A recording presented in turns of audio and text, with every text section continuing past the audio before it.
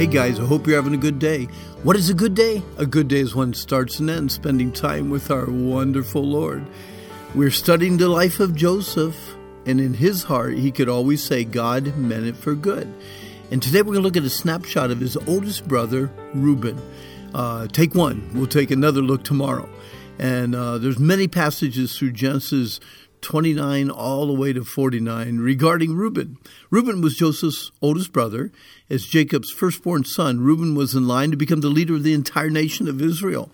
Although there were a few glimpses of a caring heart in Reuben, ultimately his lack of character was rewarded with severe consequences. Reuben is a sad reminder that although we can choose our sin, we cannot choose the consequences of our sin. Genesis 29:32, Leah conceived and bore a son, called his name Reuben, for she said, "The Lord has surely looked on my affliction. Now therefore my husband will love me." Have you ever wondered why it seems to be easier to forget the good that people do and remember only the bad? We are not as forgiving as God, who separates our sin as far as the east is from the west and chooses not to think about it or remember it anymore.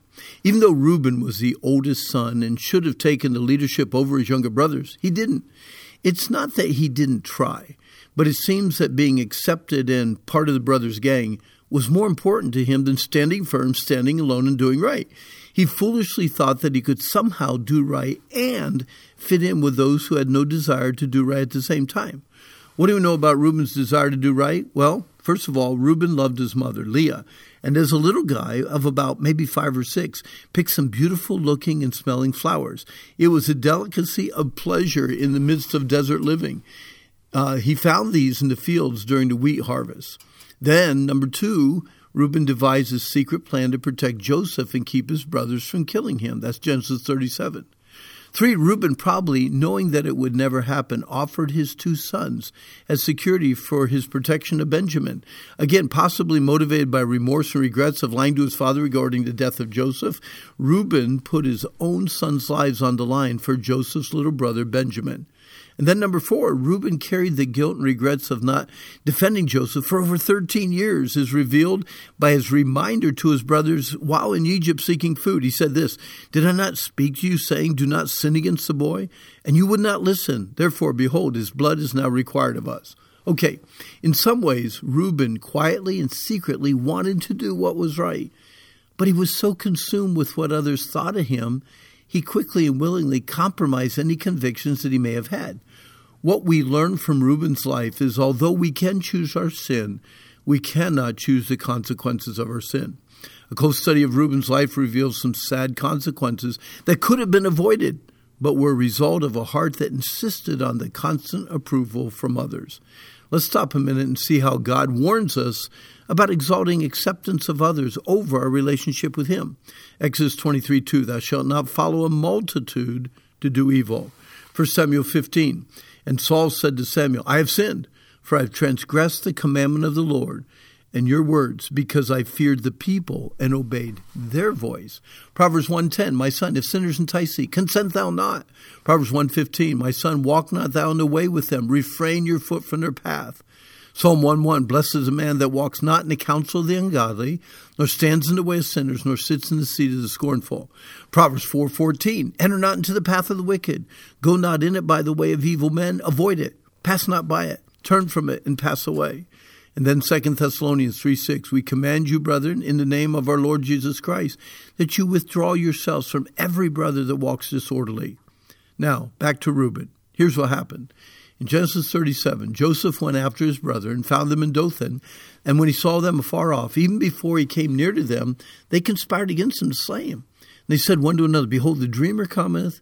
Come, let us therefore slay him and cast him into some pit. And we will say, some evil beast has devoured him. And we shall see what will become of his dreams."